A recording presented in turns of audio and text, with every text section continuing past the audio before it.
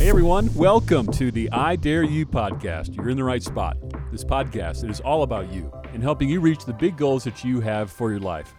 And the most important question is, what next steps will you take to get there? I'm your host, Darren Johnson. Welcome to the show. If you like what you hear, subscribe to the podcast so you do not miss an episode. And if you're on Instagram, make sure you follow us at I Dare You Pod. That's where all the action is happening. A great community, exclusive content, all designed to equip and inspire you to reach your goals. Follow us on Instagram at I Dare You Pod. I'll see you there. So our guest on this episode is none other than Mr. Graham McTavish, Scottish actor who's legit in everything. I'm a bit of a fanboy on this. You'll hear in the interview, I really do my best to control myself and to handle myself with decorum, and he's such a classy guy. Here are just a few of the projects he's been involved with. First off, he was in Rambo. He was in the TV series 24.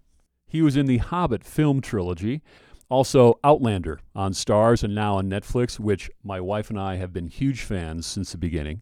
He's in the Game of Thrones. He's currently on The Witcher on Netflix. Also, Men in Kilts, Road Trip with Sam and Graham. That's where they went all across Scotland. Huge hit on Starz. Also now second season on Starz, Men in Kilts New Zealand, also with Sam and Graham. He's done extensive voiceover work, including video games on Call of Duty, Black Ops, and Call of Duty Modern Warfare. He's also been the voice of Loki in various Marvel animated projects. And in 2020, Graham became a best-selling author with Clanlands, Whiskey, Warfare, and a Scottish adventure like no other. And if that were not enough, Graham now has also launched his own spirit company, McTavish Spirits. And the very first expression from McTavish Spirits is the War Chief Bottled and Bond Super Premium Bourbon. I find so cool that a Scotsman is now launching his own spirit company, and the very first expression is a super premium bourbon, which is uniquely American. So what can you expect to learn in this episode? You're going to learn about Graham's career and the lessons learned and what we can learn about happy accidents in life. You're also going to learn about how all of us have two parts to our lives, the one that is more our main vocation and what we get paid to do, and other things that we can do for ourselves. You're also going to learn how by getting out of your comfort zone can open up doors you cannot anticipate. And finally, buckle up. You're going to learn about McTavish Spirits and War Chief, the super premium bourbon, and what goes into launching this brand new brand. Okay, I think it's time. I'm a fan, and I try to hide my excitement, as you'll hear in this interview. Let's see how I do. I think you're going to like this one. There's a lot of learnings from Graham. Let's get into it. Here, everyone, is Graham McTavish. Graham, welcome to the I Dare You podcast. It is wonderful having you here. My pleasure. Thanks very much for having me. Are you in New Zealand right now? Are you in Scotland? No. I'm in England. I'm near the city of Bath. Okay. In the west of England. Yeah. So very, very beautiful. If you've never been to Bath, it's a beautiful city. I've never been. I'm going to London next year and then off to Scotland for about 7 days. Yeah. And I have not even begun to look at my itinerary or where I'm going to be going, but I cannot wait. Oh, yeah. I just got back actually, and it never ceases to just fill me with awe. Scotland. We were in the Highlands near Skye, near the Isle of Skye, on the Isle of Skye, and adjacent in an area near Plockton, which is just exquisitely beautiful. It's just lovely. People are great. And it doesn't really matter what the weather's like, honestly. Some of the time it was raining, on and off, but it just, it doesn't matter. It's very magical. Well, I saw on your Instagram, it was road test number 2. It was you and your wife. Yeah. You pulled off the side of the road, and you were McTavish Spirits, War Chief. Right. And I'm going to let you tell the story, but then I've got to follow up on it. What was going on in that scene? Yes, we've done a few of these now. I've just put out the third one, and we're gonna do them. It just appealed to me, the idea of trying out the whiskey with these folding chairs that we have, and then just parking them in all these ridiculous locations and forcing my poor long-suffering wife to try the whiskey with me. But it's fun. It's fun. It's fun. And, I like doing stuff like that. One of your hashtags on that post on your Instagram is hashtag a French woman drinking the American spirit with a Scotsman, All true. which summed it All up pretty true. well. Yeah, yeah. She's a good sport. Yeah. Seems that way. So, Graham, thanks again for being here. We were talking before we started about you're very, very busy. You're in a lot of different projects. You have a propensity for staying busy. You're a busy, busy guy, are you not? Yeah, yeah. I try to be. I've been doing this for very close to 40 years now. Very Unreal. close. And I've been lucky enough to just be an actor. I mean, when I started out, let me think. When I started out, I was I was a cycle courier. I was supplementing my any acting that I did with being a cycle courier, which was very new in those days. No, there weren't cycle couriers. This was like 1983.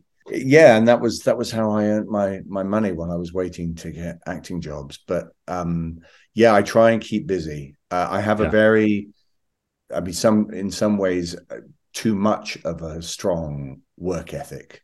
My wife actually describes me as making sandwiches in my life that are just too full. So, just take away the sandwich and just stick to one or two things rather than overloading it. But I love being busy. Well, we're going to talk about McTavish Spirits, which is one of your obviously just a really cool new adventure you're on. Before we get there, however, but where did this passion for acting begin for you? What was it right away from the beginning? You knew that this is what you wanted to do with your life? No, no, no, no. Well, I wanted to be a writer. That was my Mm, thing.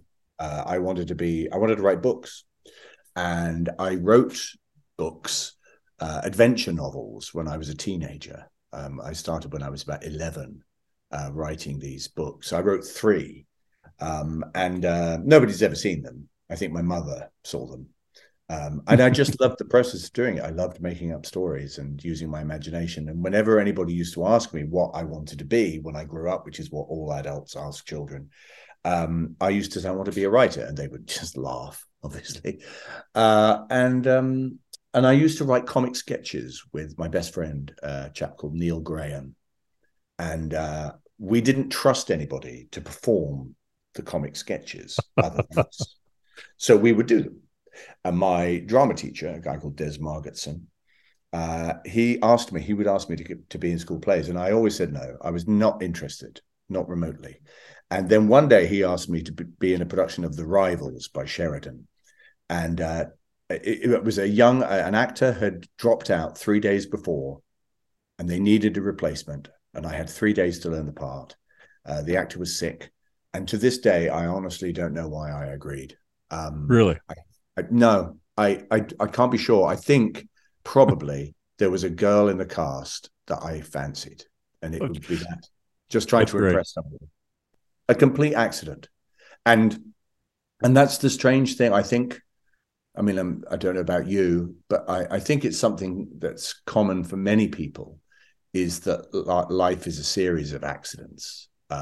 And sometimes you can seize those accidents and make something of them, or that they stimulate something in you that you didn't know existed, if they're fortunate accidents anyway. Mm. And I think I've never really had a plan, so to speak. I've not been thinking, right, this is what I'm going to be doing, this is the next thing, and blah. I've really just gone along with the flow of wherever things are taking me. So that took me to America. Well, back to Scotland originally, did a load of theatre in Scotland, then went back to London, did more theatre in London, bit of TV. Then I moved to America. And then America sent me to New Zealand, and New Zealand sent me back to America, and then back to Europe. And so I think for the kind of life that most actors have, or certainly the ones that I know, it's good if you have a sort of gypsy type of mentality, that you don't feel tied. I mean, I literally just moved today. I was telling you just earlier. And yeah, I've not been in the same house for more than 4 years at a stretch in my Is that right? my adult life. Yeah, yeah, I Well, know. that's similar to my wife Michelle and I. We're not in the entertainment industry, so I've been in corporate America in the United States. We've moved all over the U.S. Yeah, and because of relocations and promotions, and that was a bit of our approach, Graham, was we don't yeah, know what's around the corner, but yeah, you know what? This is going to be fun. Let's take that step. And yeah, in fact, I've heard you talk before in a somewhere else about, I think the phrase you used was happy accidents, which yeah. it leads you down these paths you just can't anticipate. Yes. No, you can't. You have to be open to them, and yeah, you have to embrace change. You have to be somebody that thrives on change. I Mm-hmm. think, which I do to a degree. I mean, I'm sort of I have a sort of dual personality in this regard. There's a part of me that's always looking for change and always looking for something new to do and different projects or whatever. Yeah. But there's another part of me that is kind of much more trepidatious about that sort of thing. Like Mm-hmm. sort of, whoa, let's just slow down. But invariably, the other part wins, and I move. Very good. Yeah. Seems to be working out for you. Well, The move to the United States, where does that fit into this happy accident type theme here? What well, did that move to the United States do? Where was your big break? If that's my phrase. well, I think I mean the short version, if I'll try and do it, is that I became more and more interested in moving to America because I felt that America was going to give me personally more opportunities as an actor. I sort of came around to understanding about myself that rather than being an actor who wanted a future in classical theatre in the United Kingdom, which is the sort of thing that you're taught to want.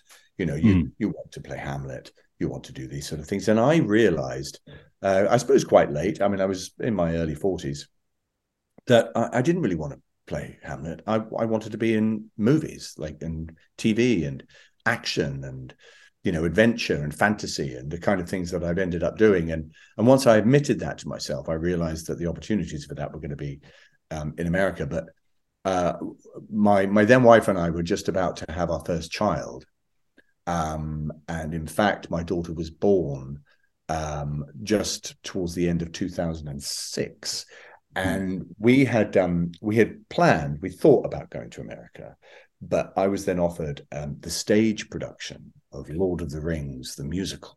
Okay. Yes, and I was going Pretty to play good. Sauron. Sorry, Saruman. Saruman, the evil wizard. Yes. Yeah, and it was 18 months, good money, secure, solid. Just had a baby. That's the right move. And for reasons that I won't bore you with, I realized that what I was committing myself to wasn't really what I wanted. And I had an American manager at that point, and he said, "Look, you know, people are interested in meeting you out here. You should come out." And I sat with my then wife in New Zealand. We were on vacation, introducing the in-laws to my daughter, and the 15th of January, 2007, we were outside and we made the decision for me to stop going off to do the musical. I was due to start in 3 weeks. 3 weeks. Yeah. To not do that and to move to America. And so I contacted my agent the next day. I said, "Get me out of the job. I don't want to do it. I'm Wow. moving to America." And they said, and actually he was okay. You know, that he understood. And a week later, I'd been given, I'd actually got a tiny role in a film called Rendition.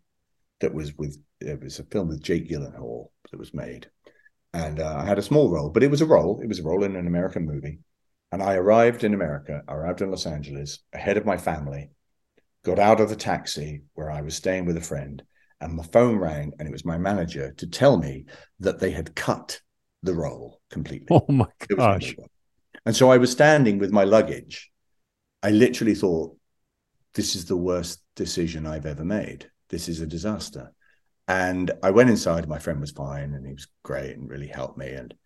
And then just a few days later, I got the audition for Rambo, and I went in, and I knew the lines, etc., etc. And I sat in his office, and it was surrounded, huge office, and it was surrounded with posters of Sylvester Stallone in different movies. And Right. I was just looking around, and I was like, wow. And then I realized I was in his office. Whoa. And at that moment, this figure just appeared on my left, and it just said, "Hey, how you doing?" And I literally just looked up, and there he was. And Really?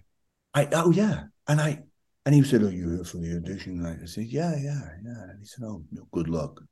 And I sat there, and then I went in and I did the audition, and it was one of those auditions that actors dream of, really, where they are so completely, well, I felt this anyway, so completely in command of what they're doing that you just own the room. And I delivered it, left. This was the casting director. Sly wasn't in the room. I left. And before I got home, they'd rung and said, they want you to do the movie. Way to go. But what that taught me was that you need sometimes in life to have the courage to close a door behind you, to definitively close the door and say, no, I'm not doing Lord of the Rings, the musical. I'm going to go and do this and risk something. And in taking that risk, by putting that sort of energy into the world, you get something back. And that's what that taught me. That is a great lesson for all of us. But while you're in America, where did this love for bourbon begin for you? Yeah, very good question. I mean, because I came from, coming from Scotland and, a Scotch whiskey background. My father giving me whiskey.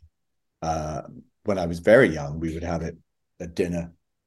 He would make toasts, and so it was very much embedded in the family life, like the sense of community and coming together and all of those sort of things that one associates with Scotch.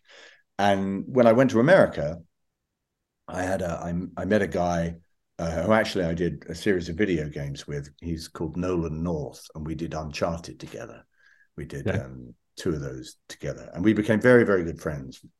And I was at his house, and he said, "Hey, it was the end of the evening." He said, "Hey, do you want a bourbon?"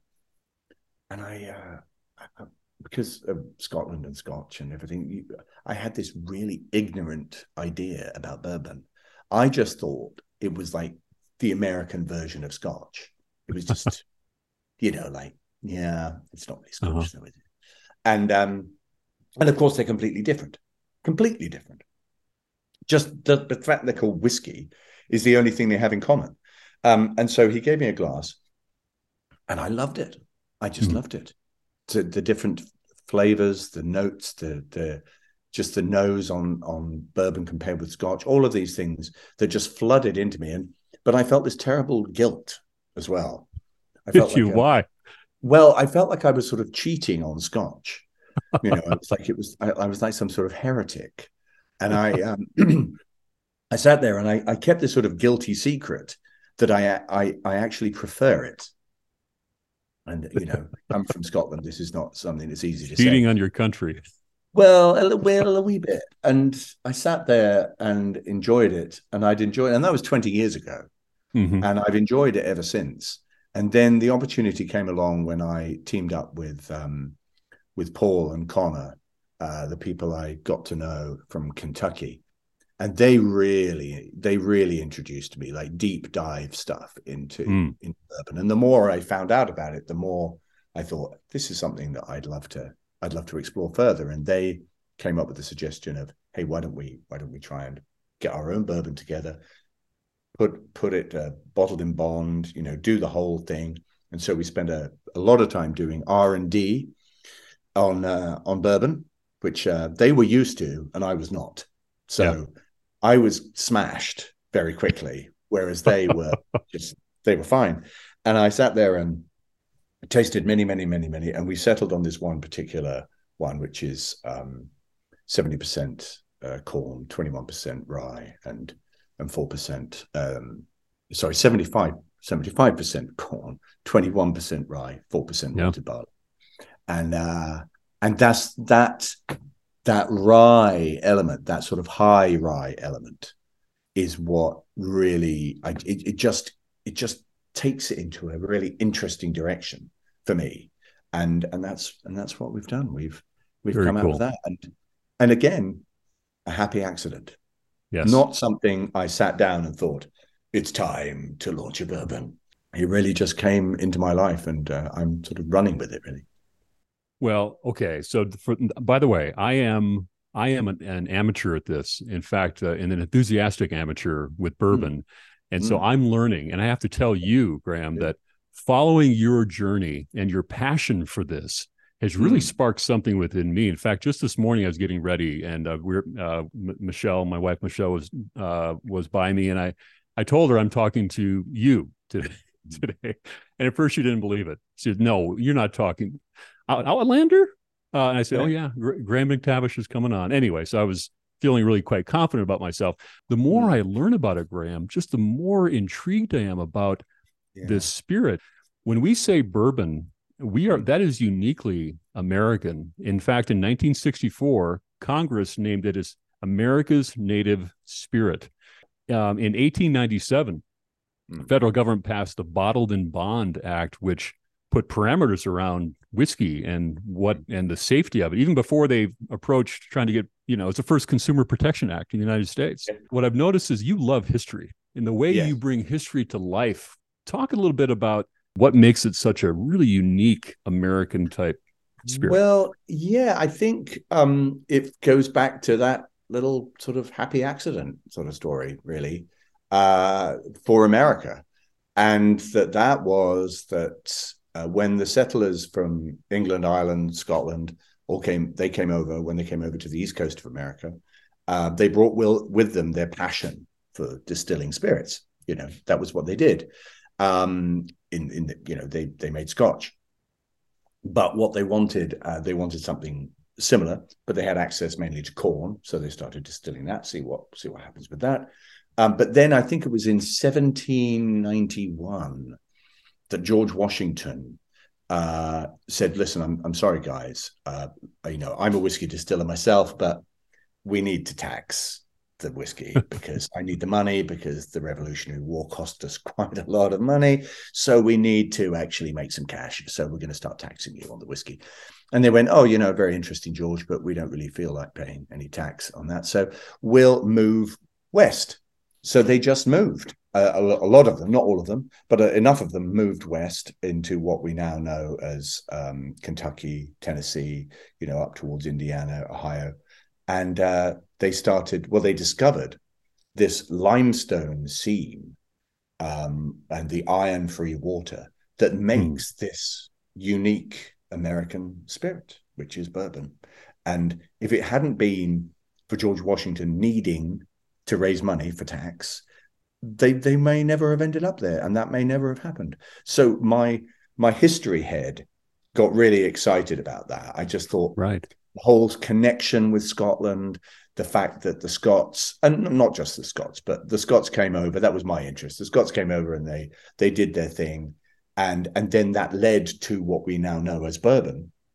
I just found that so fascinating, and the fact that like the country it was born in, it's relatively young, it's new, compared to something like the United Kingdom and all the rest of it. So it just has that excitement that comes with youth. And I see America as a youthful country, in its attitudes and its forward-reaching, forward-seeking attitudes that some parts of Europe have lost. Let's go back to the moment you decided to pursue this. In one of the interviews that I heard with you, Graham, you talked about how your career could be put into two parts. The part that you were asked to do by others, and you do it happily and responsibly. I think that's pretty much a quote. But then you say, the second part are things that you do for yourself. And you gave some examples in your background, your play and your touring. And then you talked about bourbon. Talk to me a little bit more about why this is such a passion for you and the second part of someone's career, because I think it's a really sophisticated way of looking at one's journey in life. Yeah, yeah. I think yes, there is that part of your life that you do because, well, either you're lucky enough to be good at it, or you're just lucky enough to be paid to do it, and that's what you end up doing. And I enjoy acting. I enjoy being in other people's projects. I enjoy the scripts, etc., etc., etc. All of those things. But there have been sort of marking points throughout my life that I've thrown myself into something because I really, really love it. So, for instance, yeah, I did a play about Vincent van Gogh that a friend of mine and I wrote for the National Gallery in London, and then we toured it all over the world, and we toured it over a period of years, actually. And we didn't plan to tour it for years and years, but again, one of those sort of happy accidents. I produced a tour of a play by Eugene O'Neill, Long Day's Journey into Night, because I loved working on it. And when we'd finished it, I said to myself, this has to be seen by a wider audience. So I took on the producing of the tour. Similarly, with Men in Kilts, with Sam, Yes. with Clanlands, that I'd always wanted to write originally about Scottish history. It was just something that really fascinated me, clan history and finding out more about where I came from. So that was something I threw myself into, and Men in Kilts kind of came out of that as well. And then the bourbon sort of seemed to just spark my imagination because it mirrored my sort of, how can I put this, my career journey, because my career started in Scotland, and then I looked to America to sort of take that further. And similarly, my personal journey started in Scotland, but then I looked to America for more. So it reflects a kind of a dream. I mean, I talk in the whiskey, it's on the bottle, it says a Scotsman's dream of America. And it is a dream. It's the realization of a dream, not just the whiskey, but the whole journey to America and what America has afforded me. And I suppose it's all sort of tied up together in a way. That's higher purpose stuff. All right. So now McTavish Spirits and War Chief, you mentioned it's 75% corn, 21% rye, Yes. 4% malted barley. How did you land on that recipe? It was a really interesting process for me because I wasn't used to the infinite number of variations that you can have with bourbon in terms of its composition, as long as it's over 51% corn and therefore counts as bourbon. The possibilities are almost endless. How you finish it, whether it's in sherry casks, Scotch finish, port finish, etc., etc. And so all of these different variations, you put them all together. And we tried a whole load of them. And there are other iterations that we have in mind down the line that we want to do.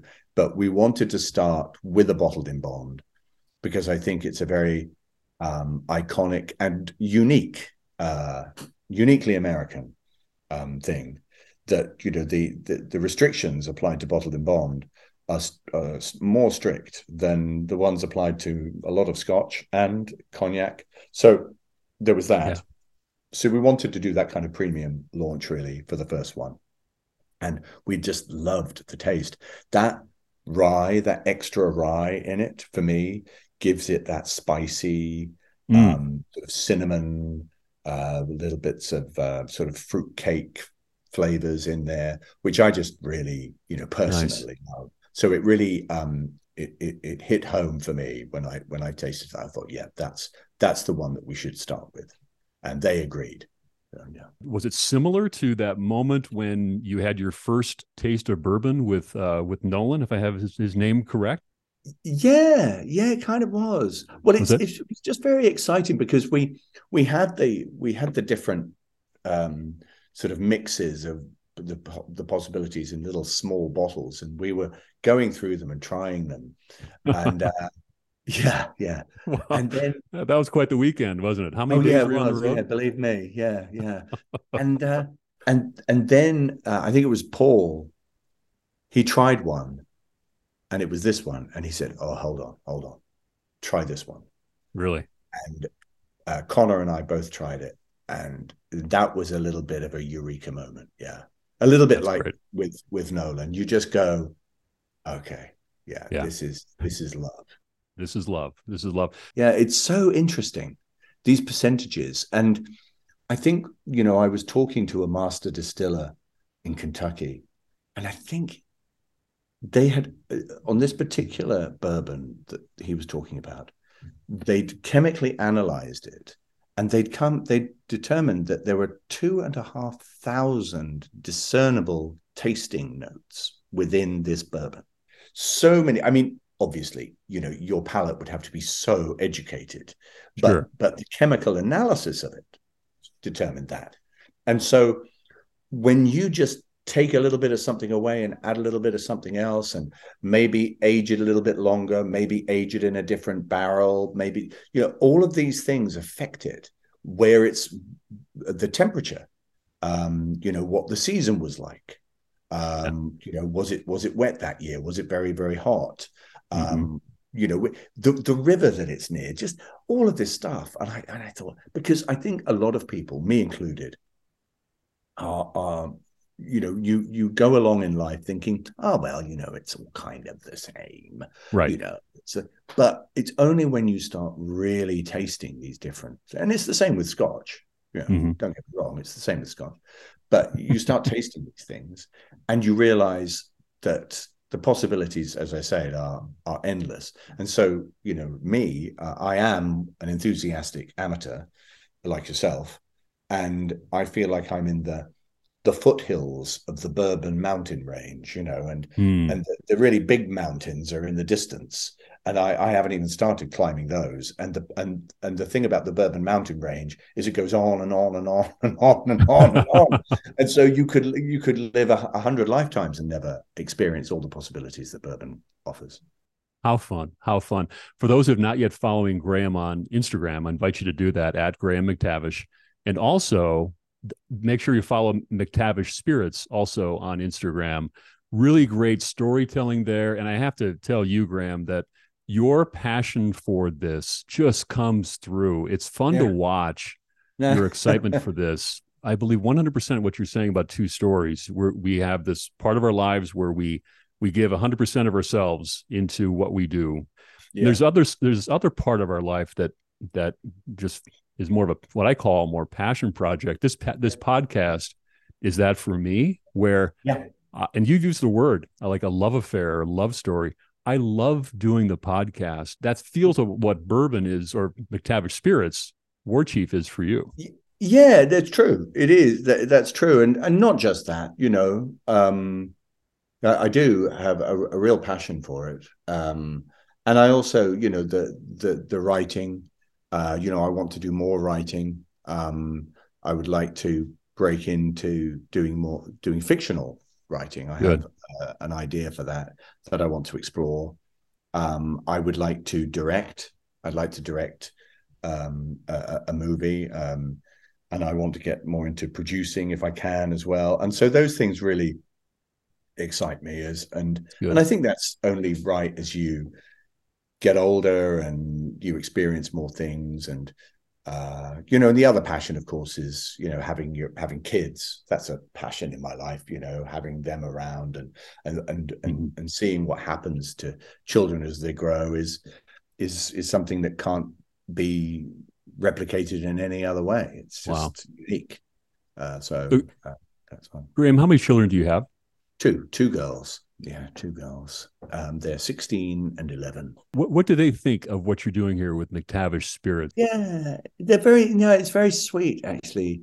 They're very proud. I mean, they've not tasted it, but they love my enthusiasm, and I hope that's something I pass on to them.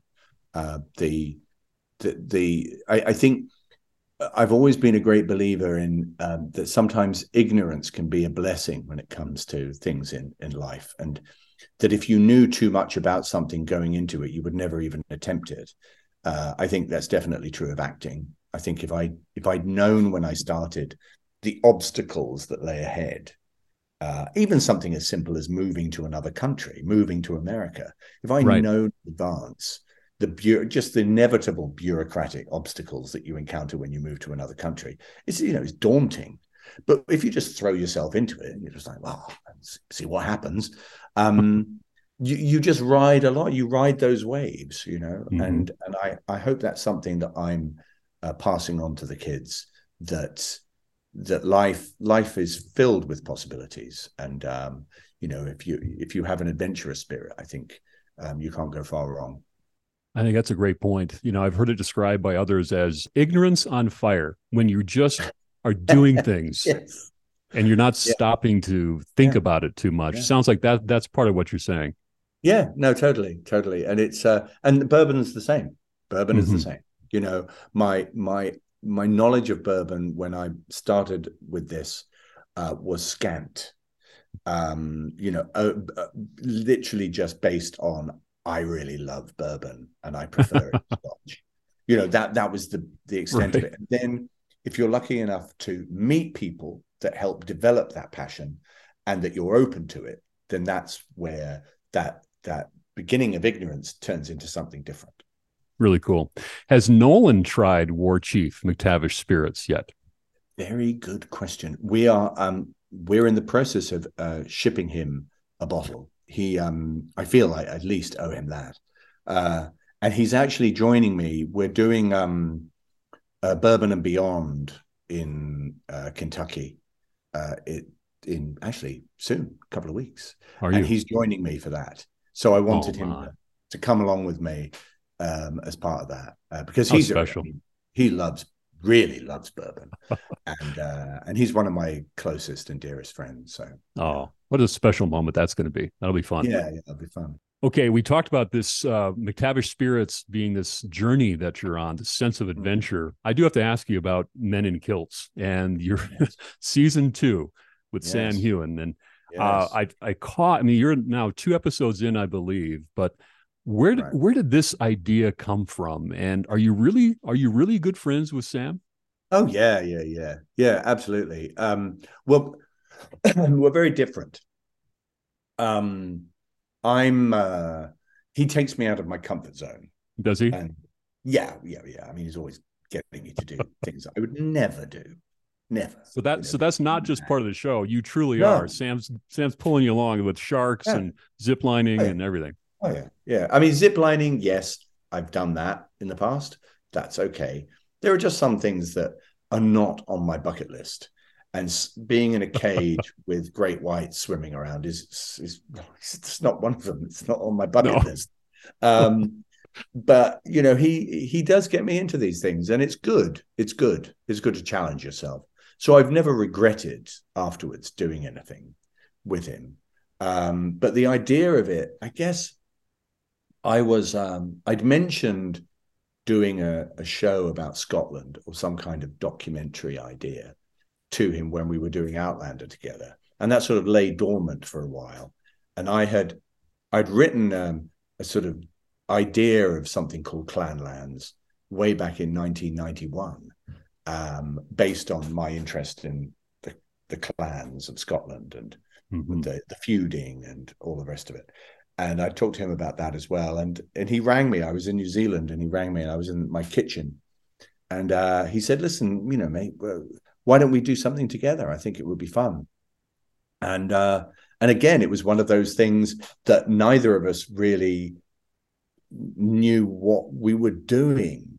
So we just got a crew together. Sam got a crew together of people that some of whom had worked on Outlander, and we charged around Scotland for about 5 consecutive weekends filming stuff. And it was Yeah. not scripted. It's never scripted. There's no script.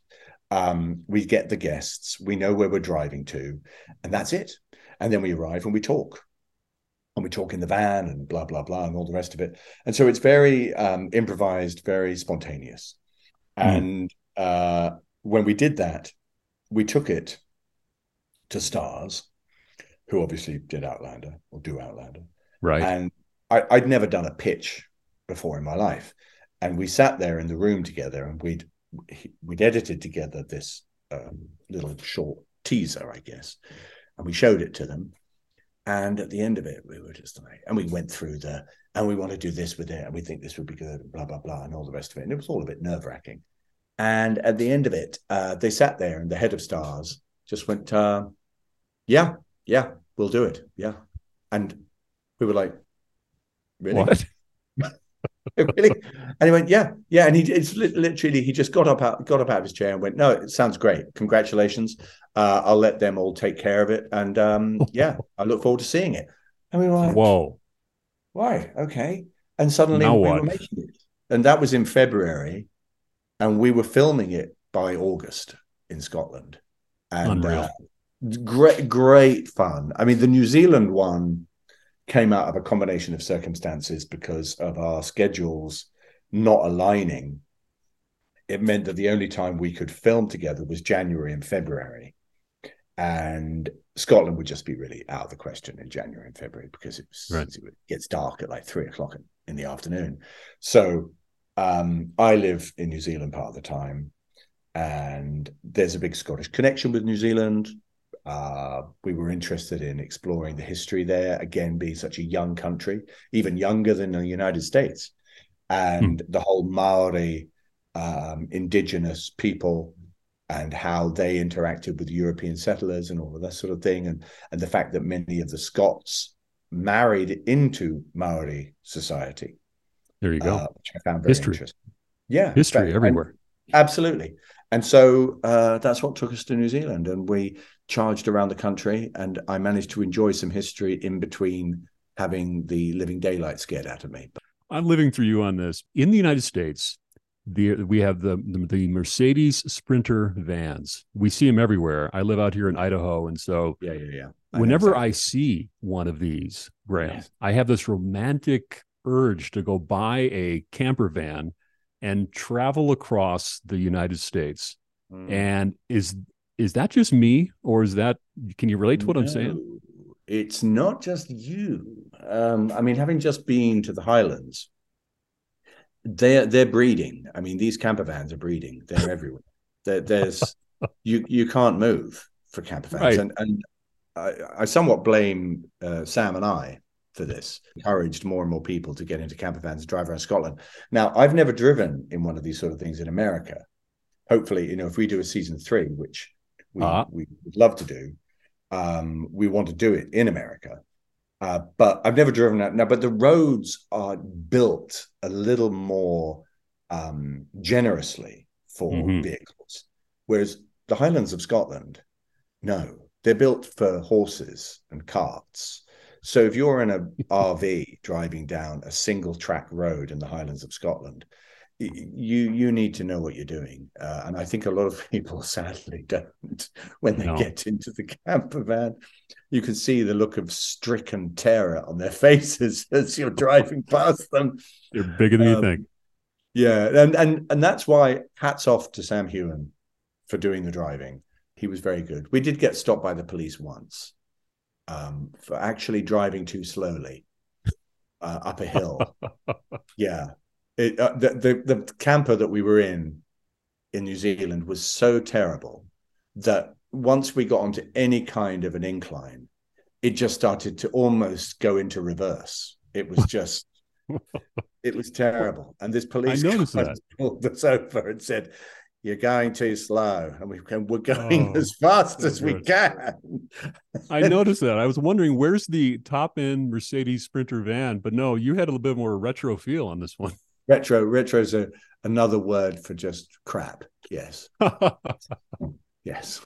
Well, okay. Hey, Graham, I have zero pull with you at all, but let me just take a shot at it. I'm going to take my shot. When you do season 3 or 4 in the United States, Idaho has got to be on your path. Here's part of your path. You're going to go through Jackson, Wyoming, and then come over here to Idaho Falls, Idaho, and then Sun Valley, Idaho, and lunch on me with you and Sam. So just tuck that away, okay? Will do. I mean, I was in Montana. I did a film in Montana last year, and I've never been to Montana, and I loved it so much. And, Big sky, right? Isn't it true? Big sky. a big sky. I mean, I was in the western part of Montana, so in the mountains, Oh yeah, but just breathtaking, yeah. breathtaking. Lovely people as well. Yeah.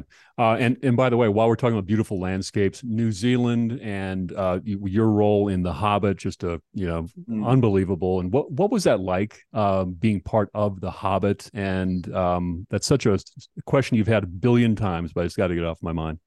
No, it was great. It was a life-changing experience. I remember exactly when I got cast in The Hobbit. It was September the 8th, 2010 at 3 p.m. I got the phone call, and the first person that I rang was my wife. And the second person I rang was a good friend of mine who was a personal trainer, because I knew that I would need to get the fittest I've ever been to do this job, because I knew what was coming. And I spent 5 months training before I went to Wow. New Zealand. And then I did another 3 months while we were in New Zealand training. And I was, because we were carrying, even without the armor and all the rest of it, we were carrying like 45 pounds of costume, Good um, grief. fighting in it and running and all the rest of it. So it was very physically challenging, but Hmm. just a wonderful experience. Good grief. Wow. I don't know if I'll ever be on something of that scale. It's just mind-boggling when you see what goes into making those kind of films, that the brilliance involved, the difficulties, the obstacles, because I think we all naively believe that somebody like Peter Jackson and with somebody like The Hobbit and The Lord of the Rings, these were just inevitable because they're so beloved. But the actual road to getting these films made was fraught with I can't difficulties. imagine. I can't Oh yeah, imagine. yeah, and it's a miracle that these sort of things ever get made, to be honest. Mm. But I'm very glad I was involved in it, and I made some lifelong friends, and people stop me all the time in connection with The Hobbit, and it's Yeah.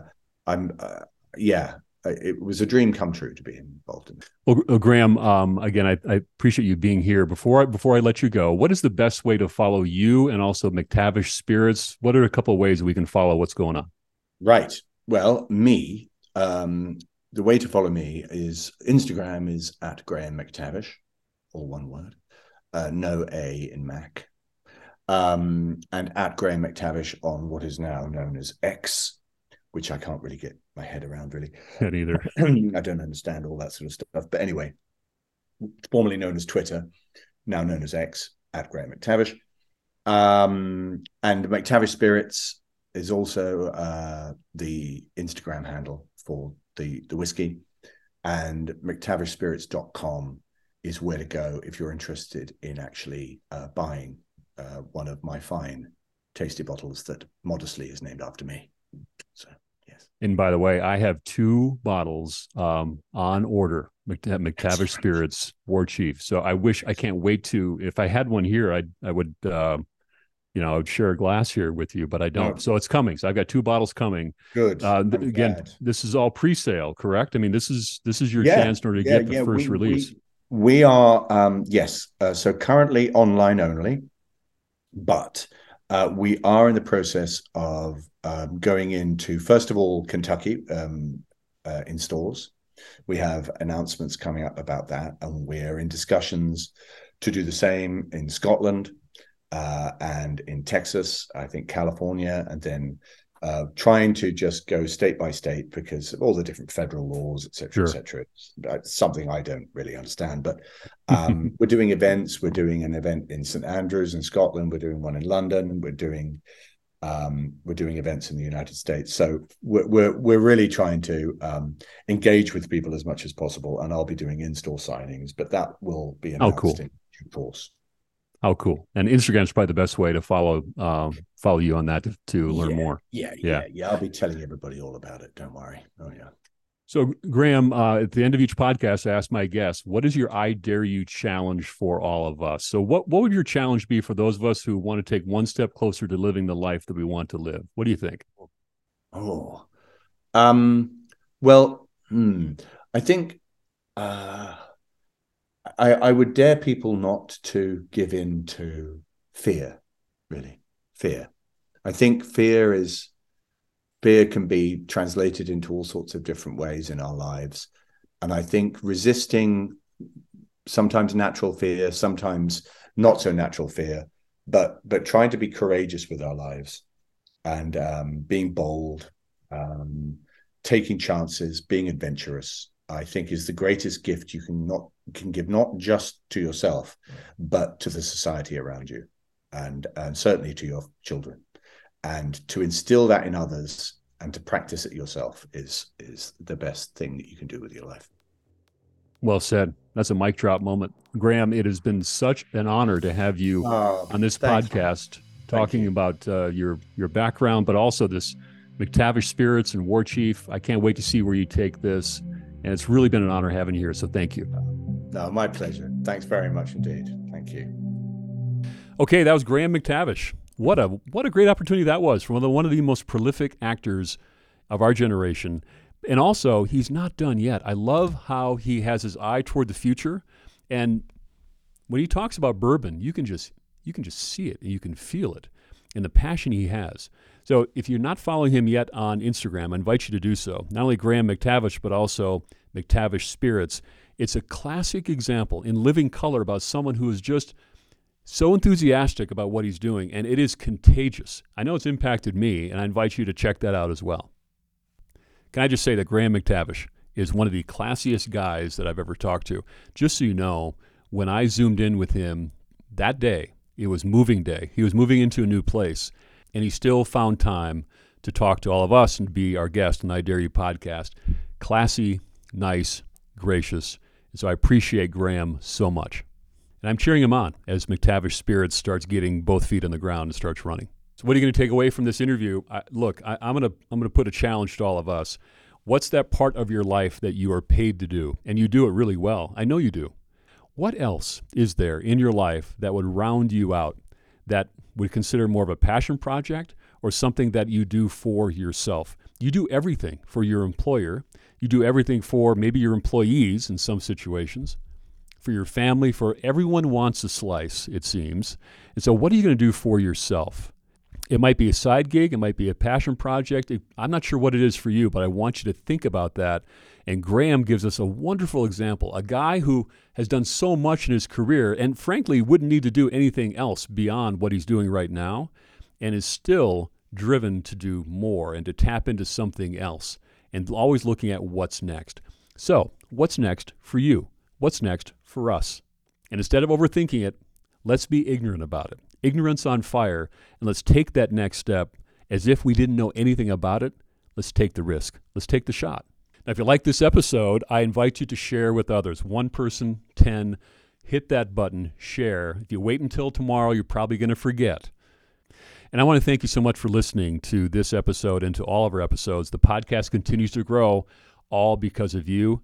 I appreciate you more than you know. So now get ready for our next episode of the I Dare You podcast. By the time our next episode drops, my 2 bottles of McTavish Spirits War Chief Bourbon will probably be at my home. So I can't wait for that. And we'll also have a brand new episode as well of the I Dare You podcast. More stories to tell. And I'm glad you're along for the ride. I look forward to seeing you right back here next week. I'll see you then.